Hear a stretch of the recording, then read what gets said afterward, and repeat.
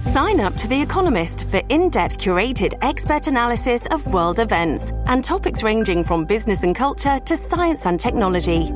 You'll get the weekly digital edition, online-only articles, curated newsletters on politics, the markets, science, culture and China, and full access to The Economist Podcast Plus. The Economist is independent journalism for independent thinking. Go to economist.com and get your first month free. Good morning and happy weekend. This is Mary Mooney from the Oregonian, Oregon Live, and here's a quick look at some of our best stories to keep you informed, entertained, and enjoying Oregon this weekend. Intel is being sued for $1 million in a worker's factory death.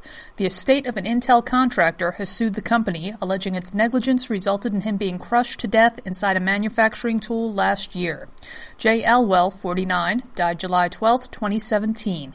He was performing scheduled maintenance on a manufacturing tool when he was killed. Intel declined to comment. If you're looking for things to do this weekend, we have some suggestions. Chief among them, the Portland Retro Gaming Expo, which returns to the Oregon Convention Center this weekend for its 12th celebration of all things Mario, Sonic, and everything in between.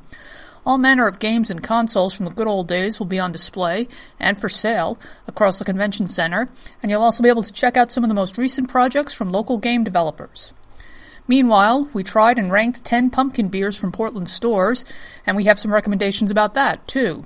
First, know that pumpkin beers don't all contain actual pumpkin. Some do, but others use things like yams, squash, or spices to mimic pumpkin flavor, or even just the tastes of fall and Thanksgiving, like cloves, pumpkin spice, nutmeg, and what have you.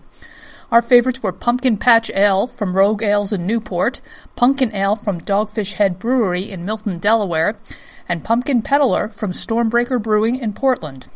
For these and more news stories, pick up today's copy of The Oregonian or head to OregonLive.com. We'll be back Monday morning with another flash briefing.